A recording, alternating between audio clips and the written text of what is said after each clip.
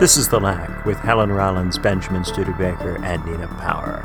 We're doing the B-side today, and we're going to talk about sexuality. Helen, tell us about the theory of sexuality. Right, okay, so I am not a psychoanalyst, by the way. I just enjoy psychoanalytic theory, so don't quote me on this.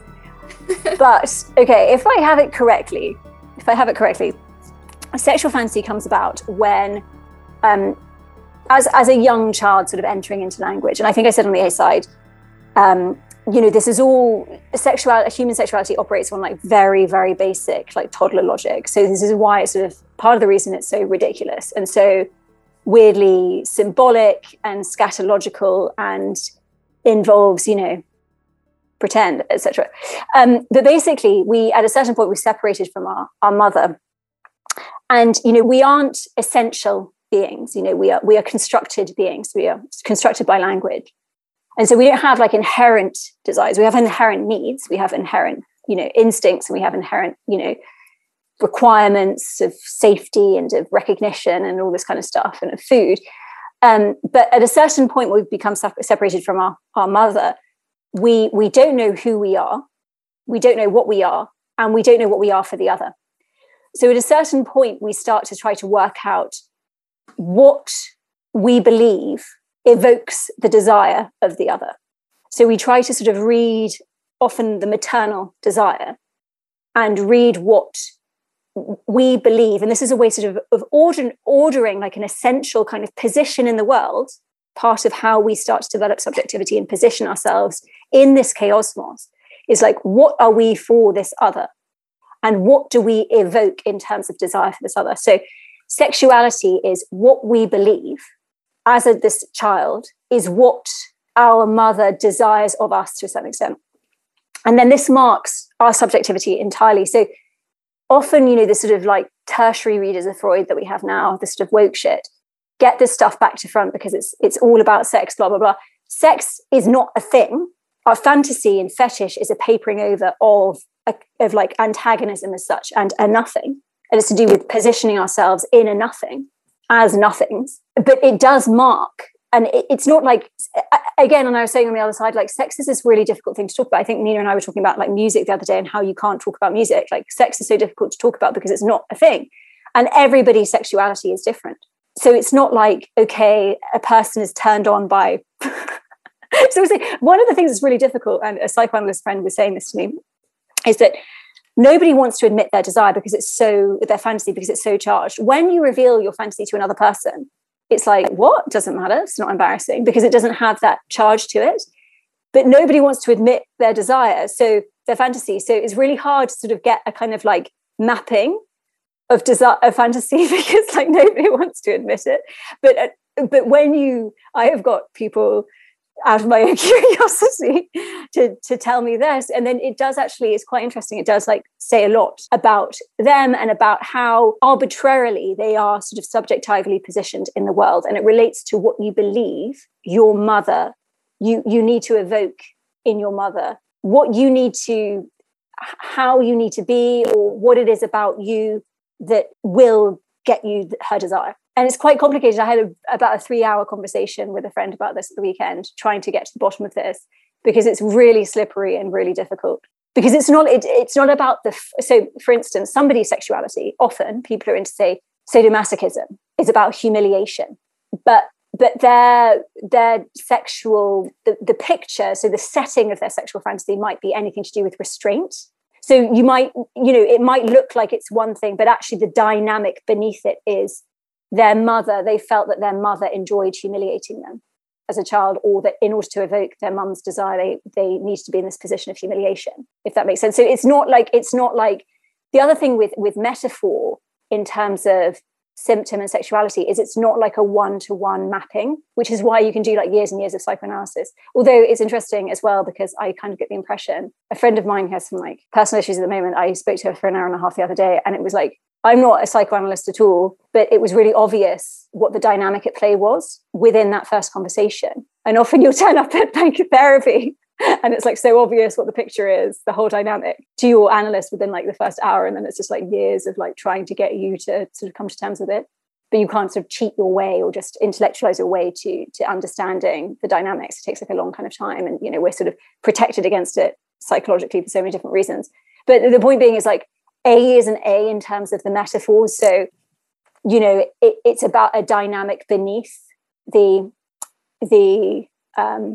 thing. Let's say women wearing boots or something. But also, often it's to do with lower parts of limbs when it's a fetish, because it's like what you see before you look up at women's private parts, whatever. But it's like from this sort of Tom and Jerry perspective of a child, So again, everybody's sexuality is different.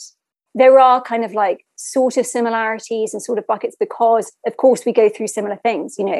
We all have the same basic needs as babies. We are all entering into language. If we grow up, and obviously sexual patterns change as familial relationships change. So, more people are autistic now, for instance, which is people are starting to theorize a fourth subjectival category. Subjectival category does relate to everything else. So, our material conditions of where we were born and grew up do affect our sexuality. And obviously, things like the trans issue speaks a lot to the way society has changed. So more people maybe are trans now than they used to be. Or maybe, I don't know, maybe not. But so we all go through similar things, which is why a lot of our sexual fantasies take on similar symbolic frames. Do you think, or is the idea that, people have like a fundamental fantasy? Like, is there like almost like a single thing that then they might have variations upon, but it's like one thing?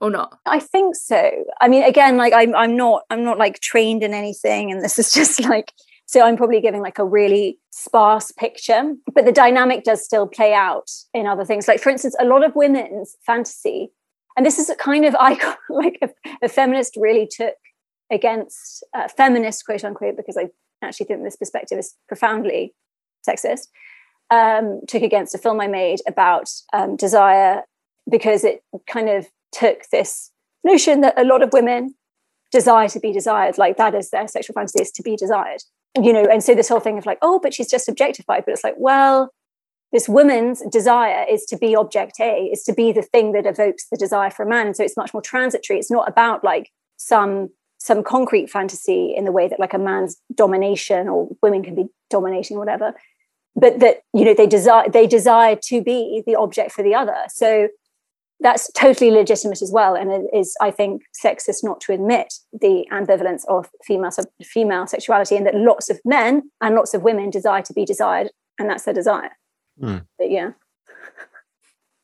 But the other thing is, it's not neutral, right? Like I was saying, that when we hear other people's sexual fantasy, it's not as embarrassing as when we might expose to have a conversation about it. And when it's like comes to yourself, it's like really difficult to say. It's like, oh my God, I can't say that. But at the same time, it is charged. And so part of the thing, obviously, we have a right-wing reaction to things like the outward expression of sexuality in things like the trans experience, which, because it is more explicitly to do with sexuality in a way that like lots of things are to do with sexuality, but it's very explicitly and it's on the surface, it can be quite traumatizing for people, because sex is not neutral.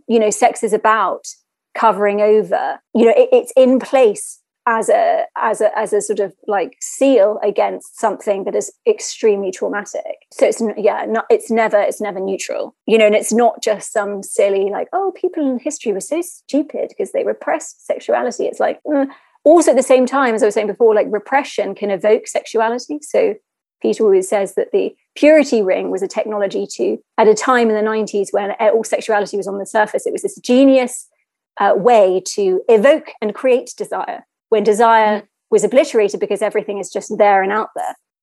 So it's like quite clever. And you only want what you can't have. And the wanting is really all that there is, So I notice a lot of emphasis on mothers in this. And of course, the other theme we considered doing this week was a mother's theme. We almost did that. And then we pivoted from there to desire. And so these two concepts are very clearly interlinked. And I kind of wonder, if we had done the mother's theme, what would we have talked about? I think the mother theme is like so much to say about motherhood. It was funny because like I grew up on Almodovar films. Like it's how I got into film. I used to like watch every single one of his films, like endless times. I don't know why I love it so much. But all about my mother, it was only when watching it in the context of this, I was like, oh God, it's really strong. You know, I always in my mind, they're like, oh, that's so funny and so like surreal and so like ha ha ha. And then it was like, oh God, this is like, you know, I was thinking like Beach Boys songs. They're like profoundly sad at the same time as being like, oh, this is California and so happy. You know, sometimes these things that you think are like so joyous and lovely, when you actually watch them, I was like, this is like way too intense. But I think the motherhood question, you know, and what feminism gets right is that motherhood is a quote unquote issue, right? It's like an uncontainable issue. It's the eruption from nothing of each of us, which is a really difficult thing to, and it's the burden of it is placed on one sex. Obviously, things are changing, but like, it's really charged. And so that we also have this ambivalent thing of we both love and hate our mothers because they are from whence we came. And do we really want to be alive all the time? Not really. It's like, thank you, you know, thank you for inflicting this upon me. But there is a lot of ambivalence there. And I think that because it's often repressed, because we love our mothers have Mother's Day, our mothers are caring, our mothers are saints, our mothers sacrifice everything of themselves for us.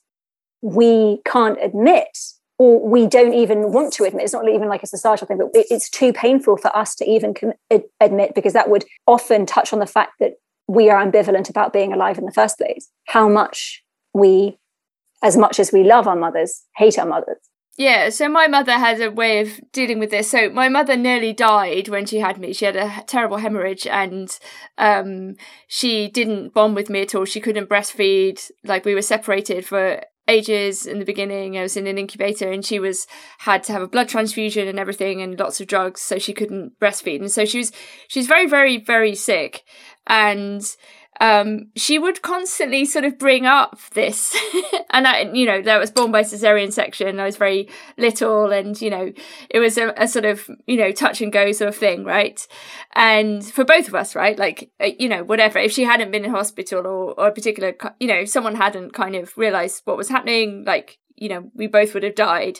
And she brought this up a lot when I was a child. She would say like, well, you nearly killed me. You know, and she would make a joke about it, like constantly, like whenever she was sort of, I don't know, she would say it, and she's quite a wry person, and she would sort of occasionally say this, well, you nearly killed me. And so I had to work out a sort of witty answer to this, because it was like, well, that's horrible, you know, that's terrible, like that's like the worst thing, like, and so I would have to come up with all these sorts of almost, well, I guess they were philosophical like answers to the conundrum presented by the fact of her, you know, me having nearly killed her whilst also not being responsible for it or not being aware of having done this terrible act, you know, and of course she's joking about my intentionality.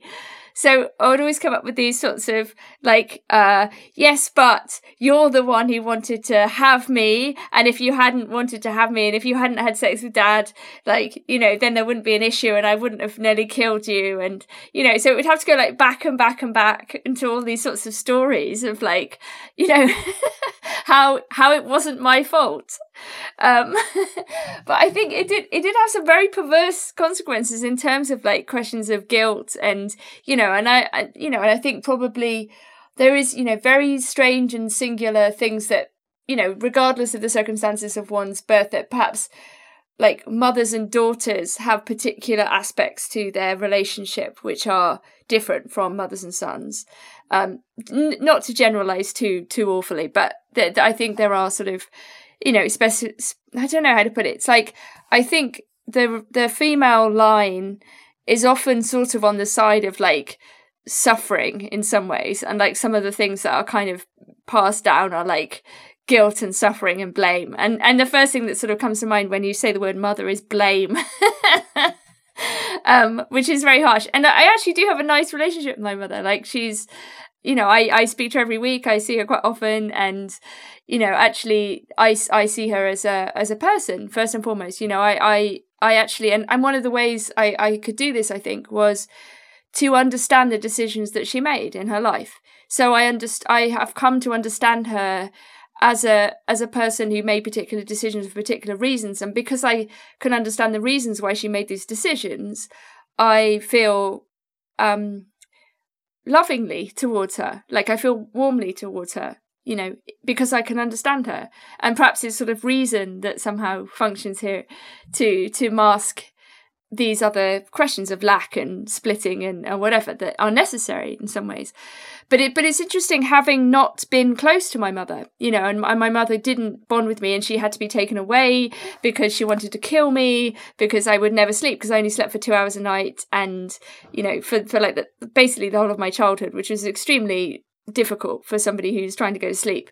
So I was always awake and everyone was always asleep, and I had huge sleep issues the whole of my childhood and early adulthood, and which I don't have now, interestingly. But you know, so she really does have these explicit violent desires towards me, right? And she you know, and she does feel on some level that I try to kill her, even though she knows that this is an irrational claim and it couldn't possibly be my fault. But at the same time, part of her does want to blame me for this, you know, and it's very, very interesting to think about strategies that people come up with to deal with these things. And I think a lot of them are very humorous, you know. Oh, do you remember that time, you know, you tried to kill me? Or, you know, and that's kind of all you can do. And I don't know, I think to get distance from this person and to think on the one hand, it's both contingent, but also very necessary and beautiful that it was this woman who's my mother, you know, in all of her sameness and difference. And I don't know, it's nice.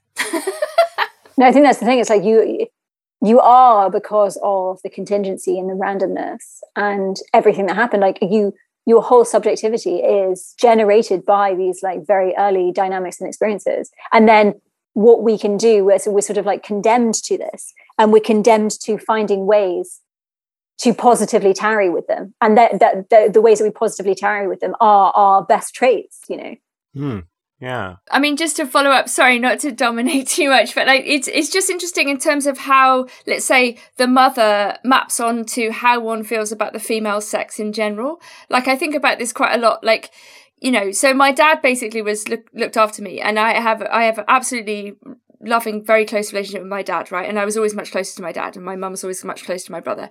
And, you know, my dad literally fed me and did all of that, looked after me, basically, when my mother couldn't. So I think for that reason, and for many others, we are very, very, very sympathetic and compatible, and share an interest in music and somehow, though, I do think that this proximity to my father has played out in terms of how I feel about men and women in general, right? Like, I feel much more comfortable with men in general. Like, I don't feel like with women, I often feel this very deep anxiety that I will upset them somehow, and that this is the worst thing you can do, is to upset a woman, because it's like I upset my mum, and somehow all women are my mother. So even though I know that's not true, there's some really deep way in which men and women come to, in a way, stand in, at least in part, for the women who are proximate to you. And, you know, having close relationships with women where it's obvious, for example, that they've thought of me as their sister or something like this, and they've played out various dynamics that they've had with their sister with me, you know, and it only becomes clear later that this is what they're doing.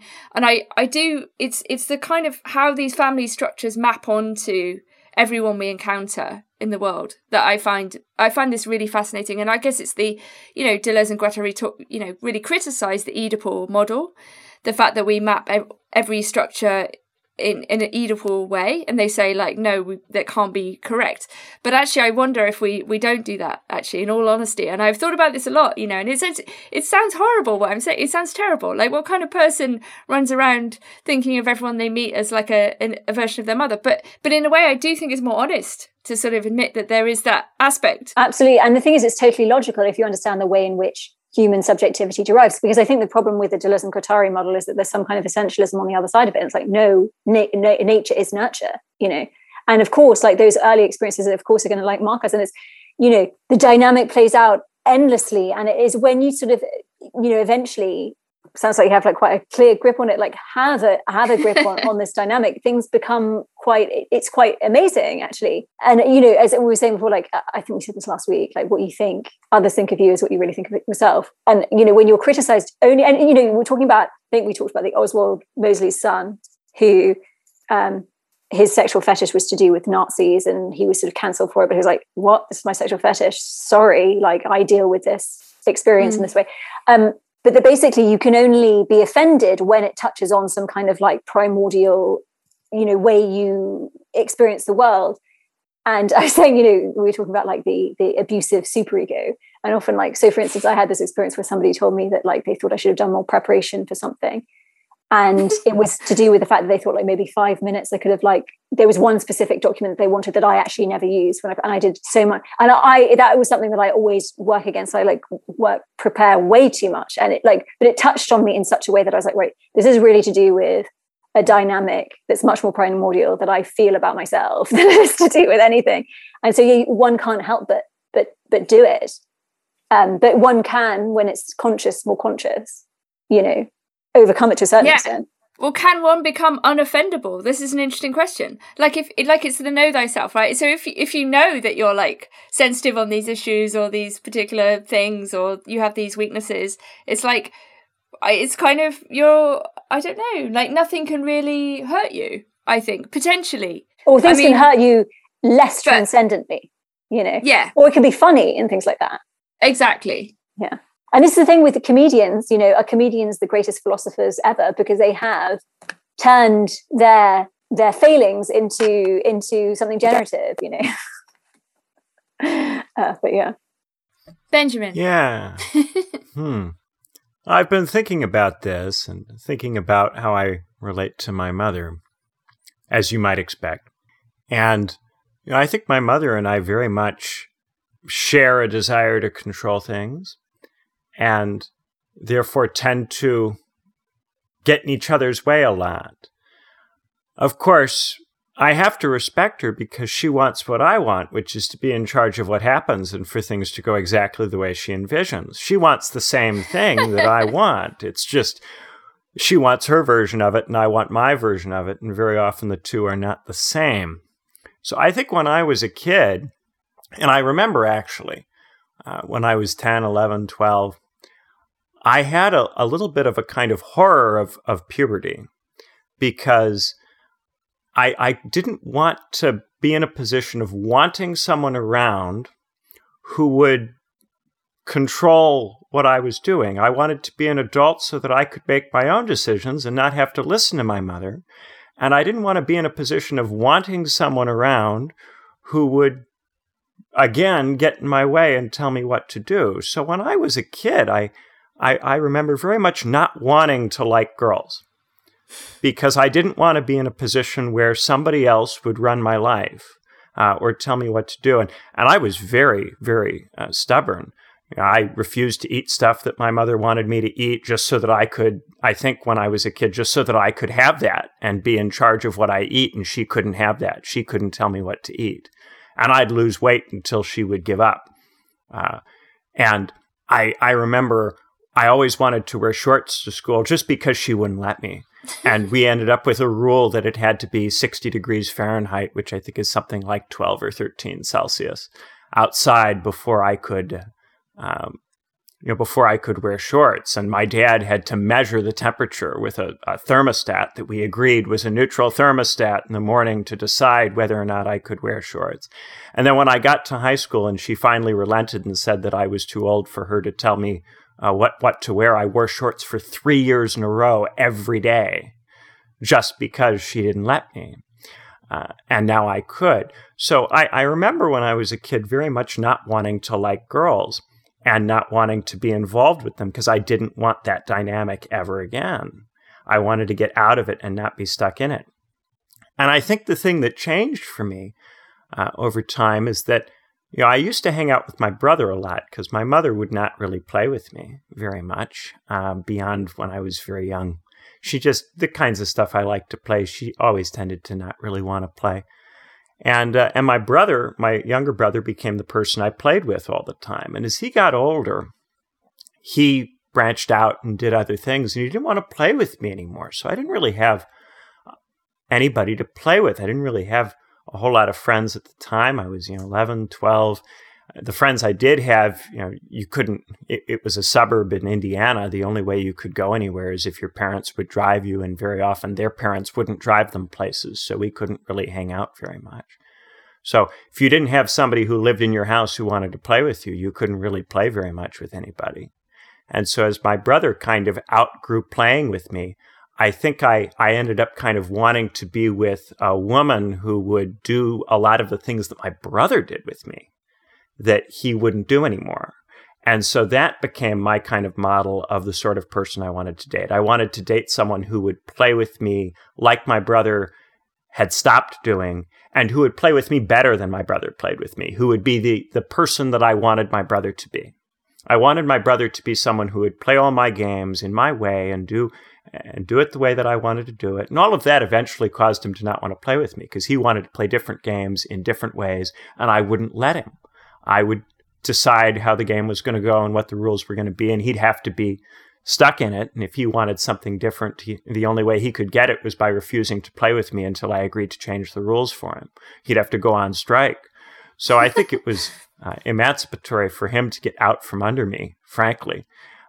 And I think that for me, that what I wanted in a relationship was someone who would do what I wanted my brother to do in the way that he never would do it. And that's how I was able to reconcile myself with the idea of dating people and having romantic feelings for people, which I think otherwise I wouldn't have done. And my brother, what I've noticed with him is he doesn't have a whole lot of romantic relationships. And I wonder if he still relates to the concept the way I did when I was younger. I don't want to play the psychoanalyst here. There are two things that you said that should I say? Maybe I'll say. Should I say? I don't know. It's interesting because symbolically, short trousers, right? In England, like we say, he's still in short trousers. It's like up to a certain age. So people ask, like, why is Prince George always in shorts? Well, because before you were sent to school, you have to, English little boys have to wear shorts, So shorts are like, they're pre-tween, they're sort of like, you're still Master George. You're not, an adult yet. And I think Prince George wore trousers for the first time in public, maybe at the European Cup. But also, you said that it was your brother. It was good that he got out from under you. So just saying that's like a kind of maybe it's true that therefore then in the females that you look to, it is a sort of recreation of a similar thing. So I can't help but hearing things. I'm such a nerd. My thought when Benjamin was speaking was, I wonder which games Benjamin wanted to play. That was my thought. I was like, what? I wonder what the young Benjamin's favourite game was. Oh, I made up all kinds of stuff. We had this playroom, and I would build these cities. I'd build these whole complex societies, and I would make my brother be a person who lived in the society. So he would have to follow all of the rules that I had, and he'd have to interact with all of the institutions and structures I created. And he would have to try to find his way through, and various people in the game would make his life difficult in all sorts of ways, and he'd have to deal with it in some way. He'd have to come up with a way to deal with all of the characters and institutions. Was it like a sort of communist dystopia that you created? Or they were. They were all different kinds. Sometimes I'd try to make a nice city, other times a not so nice one. I remember one day, for a whole day, we played a game called Iraq, where he had to be a person who lived in Baghdad, and he had to figure out how to navigate sectarian conflict. Jesus. Oh, yeah. I made up all kinds of stuff. I really want to show you something. It was so funny. Somebody created this Instagram, which was an account with screenshots of very funny things, messages that people sent each other on Dbop. And I want to see if I can find it, but I don't know how long ago I took the screenshot, but basically it was like, the person, it was just so funnily phrased, but it was about how the person who bought these things was like, thank you, the leggings were fantastic, and thank you so much for sending them in time. Unfortunately, I've decided to give you a 1-star review, not for any reason other than, unfortunately, in life, we live in a world that is very unfair and arbitrary. And so I'm doing you a favor that you have to, get used to overcoming difficult. But it was so funnily put, and it was a serious thing, I was like, oh my God, amazing. I wish I could find it. I wish I could. If I find it, I'll say it. But too many screenshots on my phone. But the children's games are hilarious. One ex of mine would say about what his older sister, and this often, an older sister with a younger brother, the kind of games that she and her friends would play with him and use him as a sort of pawn in their games. And it's like, it's all highly, symbolic and significant, Well, then there were all the games my brother just wouldn't play with me, because my brother always liked a certain amount of action and adventure. He liked to play games with guns or cars or things that moved around. And so he wouldn't play all kinds of strategy games with me. He hated basketball because he was much shorter than me. So he would never do anything involving any of that. So always, if I can get any girl I'm dating to engage with basketball in any way, I'm so pleased with myself. In any way, go to a game, watch a game, anything to do with basketball, I'm always so pleased with myself. I love the idea that your ideal girl is basically your brother, and who will do like boy things with you. I mean, it's actually really sweet. It's like, I don't know, it's so funny given, all of my friends were boys basically when I was growing up, especially when I was a teenager. And so I would play things like AD&D. So I was really into Dungeons and Dragons, and I was an elf ranger, and so I was very into nature. I was very pagan, and we would spend just hours, and there was, one of the most upsetting moments of my life was when the parents stepped in and said that I could no longer sleep over with the boys. And they couldn't really say why, because they didn't want to introduce the question of sex. And it wouldn't have been sex, right? But they didn't want to say it's because she's a girl and we don't want our pubescent boys staying over the night, whereas previously we'd had sleepovers and stayed up all night and played Dungeons and Dragons. And I just remember this really, very distinct feeling of like injustice, like the kind of pure injustice you feel when you're a teenager, or maybe we were 12, or I don't know the exact age, right? Like it was a particular moment where it became untenable, and this sort of unfairness of it. And I really did think like, and if someone had said at that point, like, would you rather be a boy? I would have said yes immediately, and I wore like men's clothes, quote unquote, until I was 23. I was very, very, very masculine in that sense, like total tomboy. And I didn't want to be in any way like a kind of feminine sexual person or anything like that. I just kind of refused participation in that. Because I wanted to be like my male friends, and they were all like, they had long hair and they were in bands, and they were kind of like nerdy middle class boys, the kind who like would have like prog music and stuff, and and I don't know, I just remember this moment of unfairness, not being able to play this game that I really loved. And it was talking about unfairness. I found this. I don't know if I found it so funny. I don't know. I was reading out another tweet earlier and just in hysterics. So if I start laughing, I apologize. Hiya, thanks for the quick delivery. Love the leggings. Although you did nothing wrong, I have decided to give you a negative 1-star review to teach you that the universe is arbitrary and unfair. Sometimes not everything goes our way in this world, and we have to learn to deal with it. Kiss, kiss, kiss. Your recollection of it was actually pretty spot on. Pretty spot on. I thought it was so funny. But yeah, it is. Puberty is like such a tricky one. I remember this other excruciating moment in relation to this, which I was thinking about the other day, when you involuntarily recall these moments of shame, most of your, memories from childhood like this. And I used to do judo, which is great. I love judo. It was, not in any good way. Like it was just some local crappy thing. And but it was really fun. And, you have to wear like this white outfit. Like I think it's called a gi or something. Maybe a G. I don't know. And anyway, and I remember there was this moment where they were saying that girls had to wear a t-shirt under their judo outfit. And I was like, why?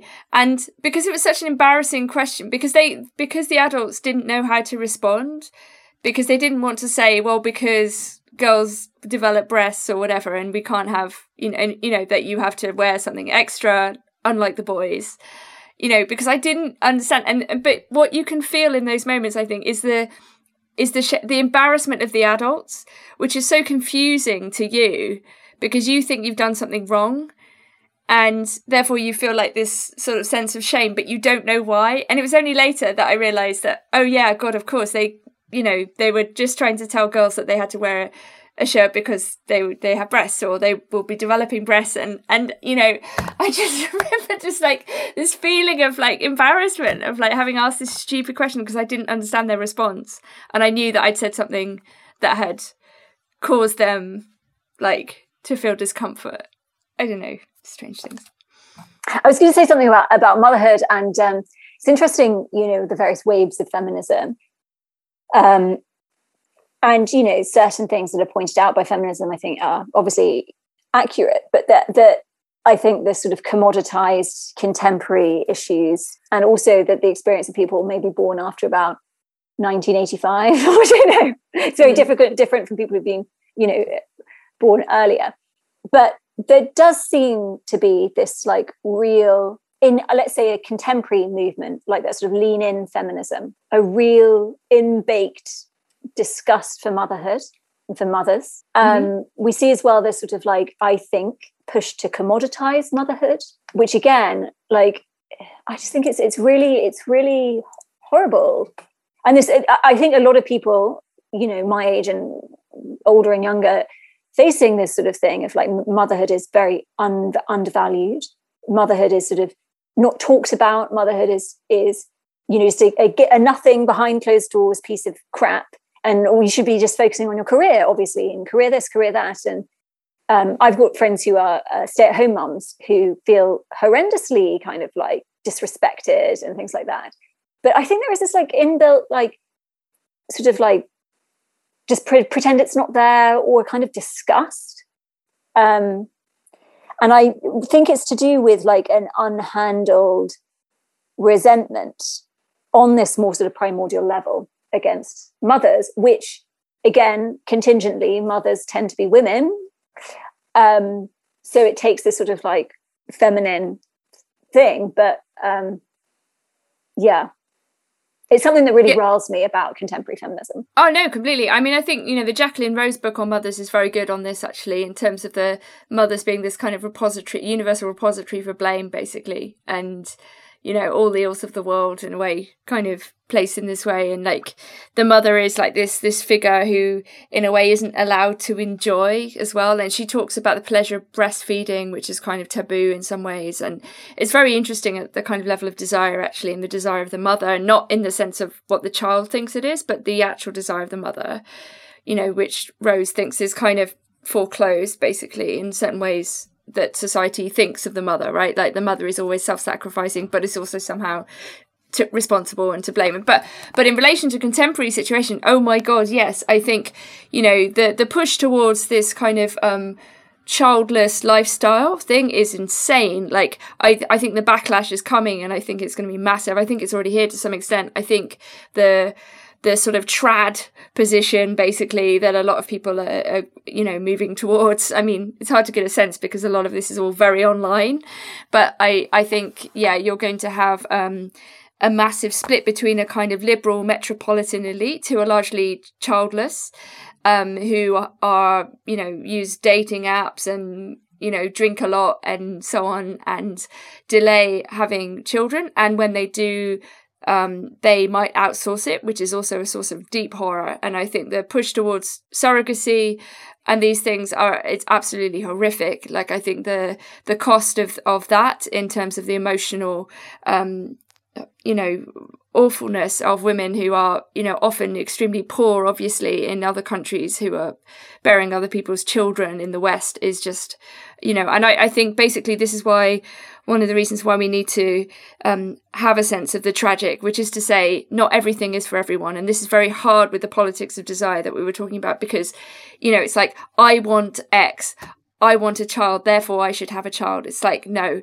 like there has to be a way culturally and socially that we can say it's not for everybody, and not everybody will have a child, and you don't just get what you want. And in fact, if you want a career, for example, your chances of having a child later on are extremely diminished, and you don't just get to buy one and fuck up someone else's life because you want something.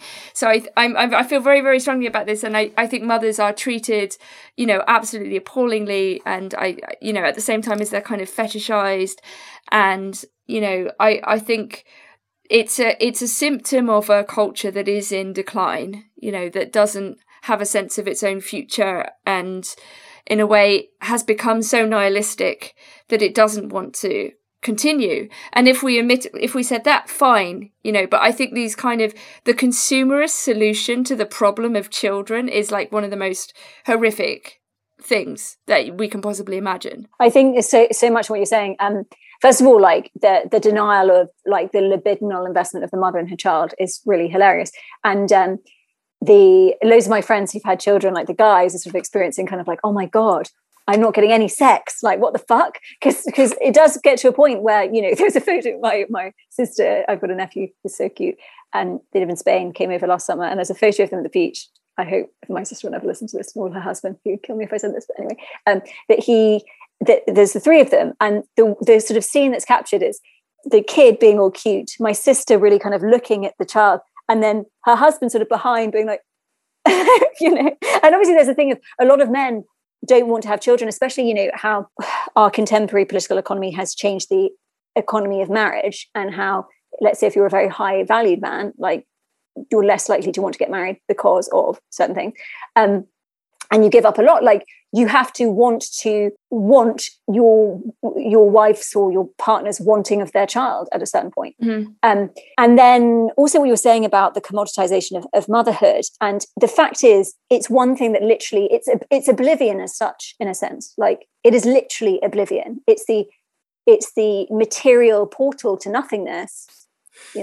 Sorry, that was a bit graphic. But very beautiful. But the point being that like, so we sort of like sanitize it and treat it in such a way to try to commoditize it. But as you say, like surrogacy, and I know lots of people who are interested in sorry, is A, very expensive, but B, it's not neutral to just give birth and hand over a child. Like motherhood is extremely tragic. And obviously what we get is, instead of recognizing the universality, the portal to the universal, that motherhood's tragic, it often involves miscarriage and aborted births and births that never were, and difficult births and death and near death and all this kind of stuff.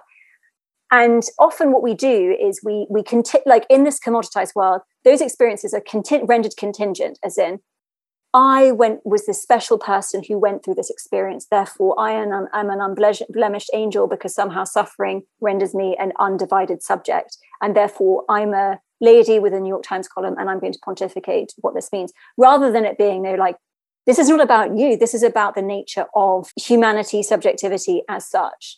And the pivot of wokeness, and why it's so annoying, is it takes something that can be a portal to a collective, as long as it's not seen as like, I am this and therefore I have to be treated in a special way, or I can give you special information. Rather, we are all divided. Mm. And for instance, the fact that I am the kind of woman who is able to have a New York Times column or millions of dollars is not, transcendentally cured of the human condition. So therefore, we should recognize that the system is not worth it. But yes. One of the things I kind of notice is that there is this desire to live a kind of princess life, an image of a princess life in which the princess is this kind of landed aristocrat, but one who is a Disney princess and therefore kind of disconnected from any sort of community or social or political role. So the princess who gets whatever they want, but doesn't owe anything to anybody. And there's this image, I think, of aristocrats, and it comes in part from the fact that we live in the aftermath of a bourgeois revolution and the bourgeois attitude to the aristocracy, which is that it's just a bunch of people who sit around and do nothing, right?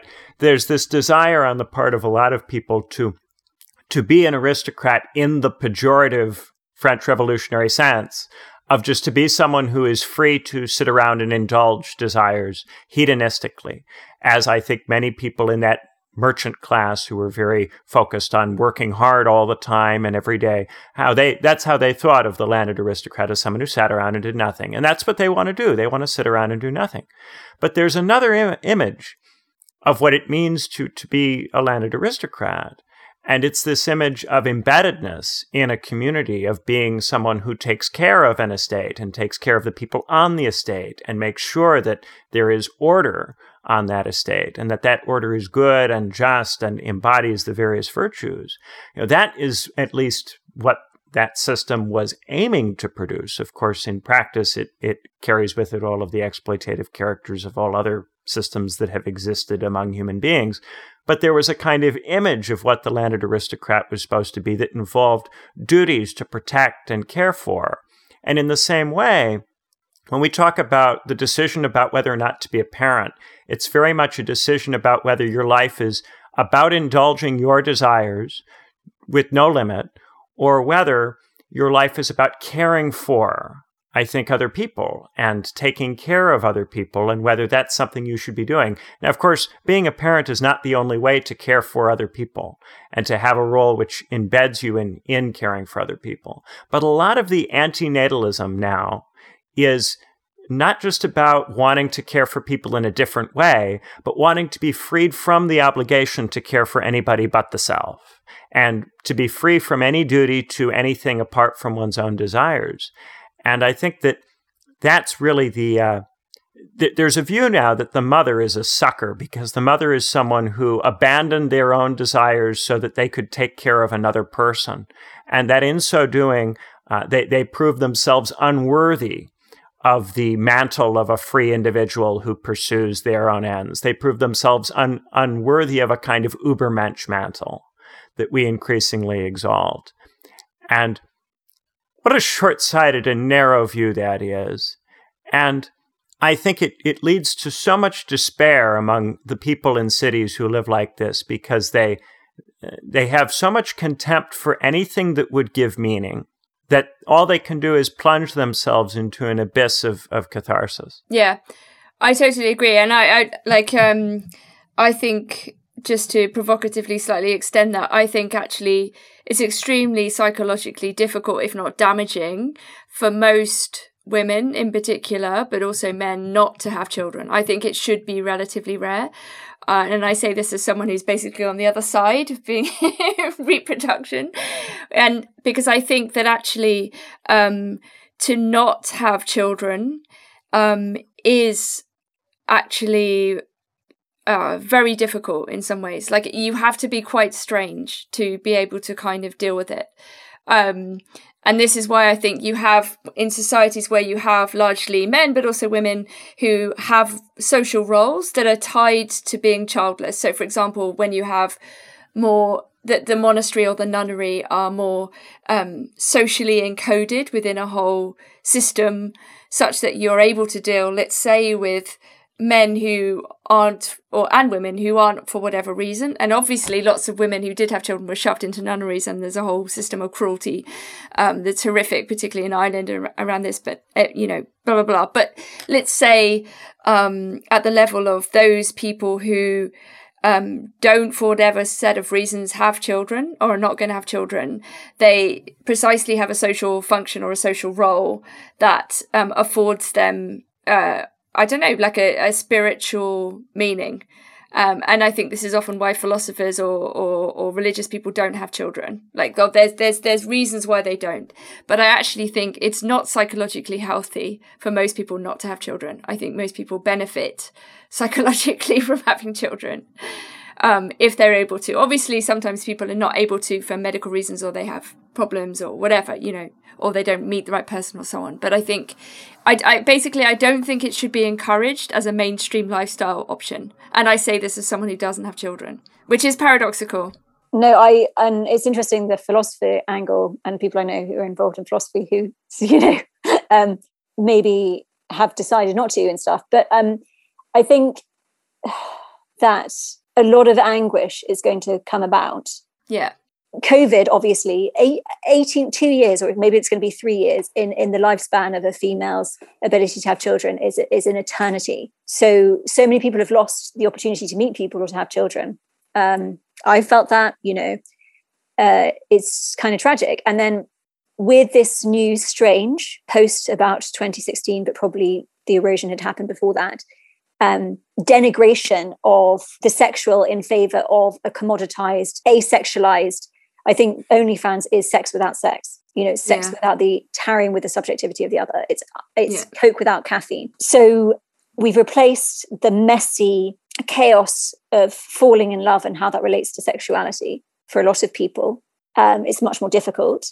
But the issue of parenthood has not gone away. And I think there's going to be a lot of tragic sadness. It's interesting. I'm doing a film at the moment, an Irish language film. It's the backdrop is this thing called The Sacking of Baltimore. And it's about a mother who loses her children. And she goes on she tries to make the money she requires to send for a ransom in order to get them back. But I won't tell you what happens at the end. Dun, dun, dun. But I realized it was like, oh, this is me dealing with the fact that potentially I might not be able to have children because of, well, I have a health condition. So my younger sister has decided she also has the health condition. It's a genetic one, that she's not going to have children because it's not fair. But I want children. I don't know if I can have it. So I'm sort of dealing with this. Do I want or not? I was in a 6-year relationship with somebody who didn't want children, but I really wanted to be with him, but he didn't want children. And then even knowing that I might not be able to have children, and it might be a really silly thing to have them, but we're talking about desires and not giving way in terms of your desire, you still have to go after the potential of making it happen, knowing that it might not.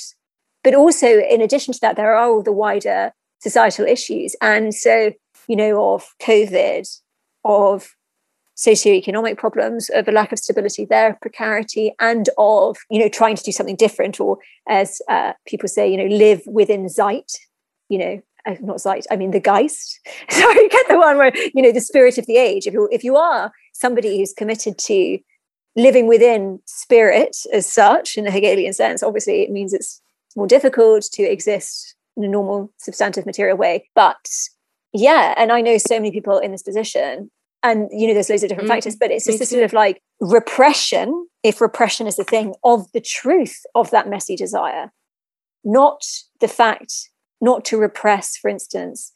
Repression isn't about, necessarily, somebody's wearing, women not able to show their nipples on Instagram. That's fucking irrelevant. Except it's relevant in the fact that, of course, nipples are charged because that's how babies bond with their mothers and how they're fed. Of course it's not neutral. Hello, we are humans, we're not animals. But repression is about repressing something that's beyond just like bare sexuality. It's about repressing truths that are too painful to do with the oblivion of our existence. Yeah, well said. No, I mean, I've spoken to quite a lot of women who say the same thing about the past year and a half, 2 years.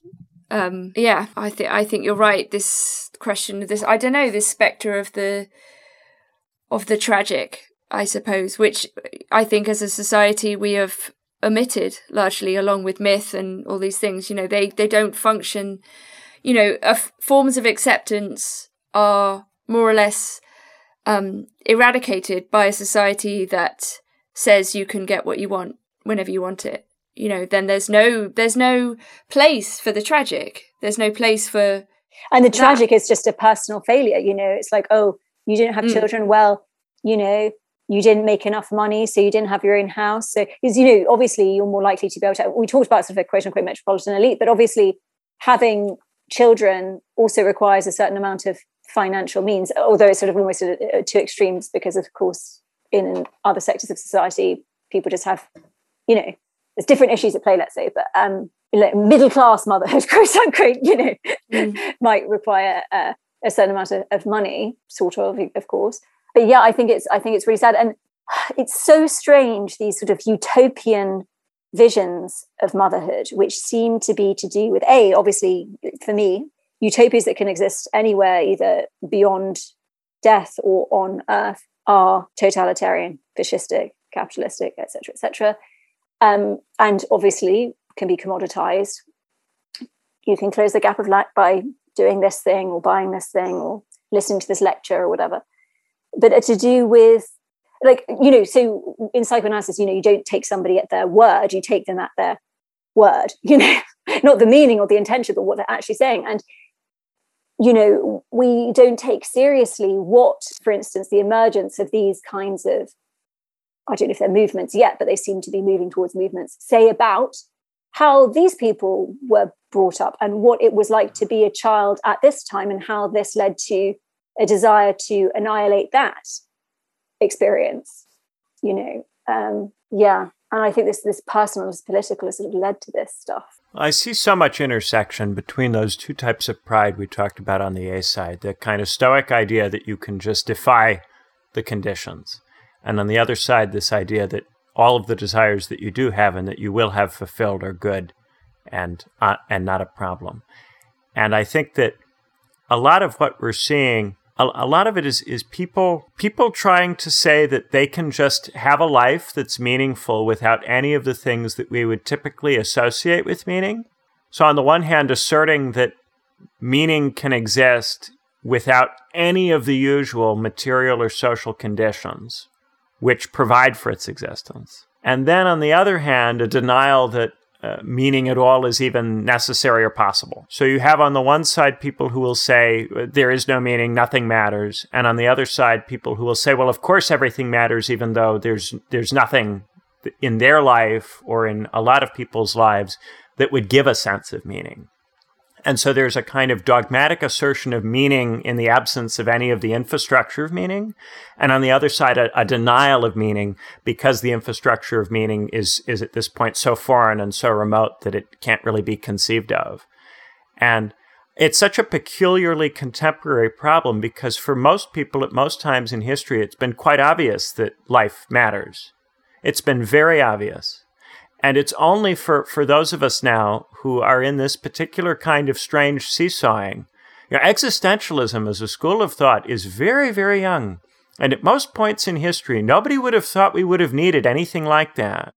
Why would we need people to go, well, why don't you kill yourself? Well, because I have people to take care of, damn it, and they need me. It's quite obvious why you don't kill yourself, really. It's very obvious. And why do we need existentialists to write whole books about why don't you kill yourself? It's obvious why you don't, because other people matter, and you're there for them. And we've gotten so far away from that now we have entire schools of thought about exploring questions which did not previously exist, and which we really shouldn't have to ask. I know, and this is the thing, we talked about being reasonable, and I think Nina mentioned reason there, and I think like the logical song from Supertramp, that reason is sort of like often in the sort of post 68 thing, like, oh, logic, reason, duh. Like in this sort of like faux psychoanalytic Jungianism of like overcome logic and reason with the subconscious or whatever, like childlike, like, no. Like reason is reasonable. Reason by definition takes into consideration like the unconscious and all these things and our childish desires and our impulses and our drive and being reasonable. I think the adjective reasonable shows that reason itself is not just this like logic, order, blah, blah, blah, And the fact as well that being reasonable is so offensive is something, again, that it's like, what the hell have we done to get to the point where just being reasonable, we worry about we have to self-censor. And like, we talked about this podcast and us uniting, and it was somebody said on social media the other day about, us as a podcast and, oh, this person was this person once, and this person did this once, and this person said this once, and this person, which wasn't even said, but it's like, how have we got to a stage where that is considered reasonable or acceptable? But being reasonable, where it's like, A, that's all bollocks and lies, and B, people change and you stop working with one person when maybe you don't agree with them, or, like, hello, what? Totally. I mean, the idea that pointing out that perhaps there might be a conflict of rights, or that, desire doesn't always map onto everyone else's desire, like the fact that you get punished for pointing this out is an indicator of something going quite badly wrong, like the Liberal project. Not that I'm fully committed to the Liberal project, but, it does have its advantages when it comes to certain things, like the fact that people will disagree and about the best way to live, and that people have competing needs and so on. And to point them out is in a way the mark of political maturity, like to accept that people are different and they have different needs. And to point them out is to respect the person, to respect the protected group, because the protected group is also a divided subject like all the rest of us, and therefore is a human being. Exactly. And no one in that sense has any more right than anyone else. It's like, everyone can say their thing and everyone can say, I want this and I want that, but there has to be some negotiation. Yeah, I mean, it's very fundamental. Your parents have you because they needed you, and then you're born needing them. And those needs don't always align because what you need from them and what they needed in having you aren't exactly the same. Bastards. Yeah, it just starts from there and it goes and goes. And we have to find a way to live with each other and to meet each other's needs and be there for each other. That's what the hard work of politics is. And the hard work of having a family, which is itself, I think, a kind of political project. Yeah. Legitimating, you could do a whole thing about legitimating the authority of parents. Parental authority is a kind of type of political legitimacy. I'd love to do that at some point in my life. Just spend a while thinking about that. Yeah. But it really is. It's all about that. And we've gotten so mixed up. And there are so many different ways to have a role that involves helping other people and taking care of other people. There are lots of different kinds of roles that people can have like that. And I think part of the sadness is that our society creates so many jobs which alienates people so much from the ways in which they are helpful or could be helpful, and pay them to do things that don't feel in any way to be making a difference for somebody else. And that's another reason why parenting becomes important. When you're in a job that doesn't make a difference, doesn't feel like it involves taking care of other people, parenting is the last way for a person to feel like they can make a difference for another person. If your job doesn't let you do it, parenting is the thing, and the last thing left at that stage. And capitalism, having created jobs that confer no meaning on so many people, is now out to take away from people their last vestige of meaning in many cases. And I think that is so unfathomably cruel. And to have people who call themselves left-wing cheerlead that appalls me. It's honestly, it's one of the veneer of liberal civility papers over like an extreme violence, and it's extreme. To tear this away from people is violent and cruel, and it's done in a sort of Mary Poppinsy, how lovely, lovely, we're all going towards a rainbow future. And that feeling and that anger has to go somewhere. And it's difficult to recognize it when we don't even read the situation correctly. We don't even have a handle on what's happening. Yeah, I mean, I think, I don't want to be like kind of like scaremongery about it or anything, but it's like I think it's being felt by people. It's subjectively, people feel it. Yes, the market is the death of meaning, and now we've got to cut it off because we're over an hour. So thank you guys so much for listening and for supporting the show. We really appreciate it. It makes a big difference, and we hope that you have a wonderful rest of the day. Bye-bye. Bye.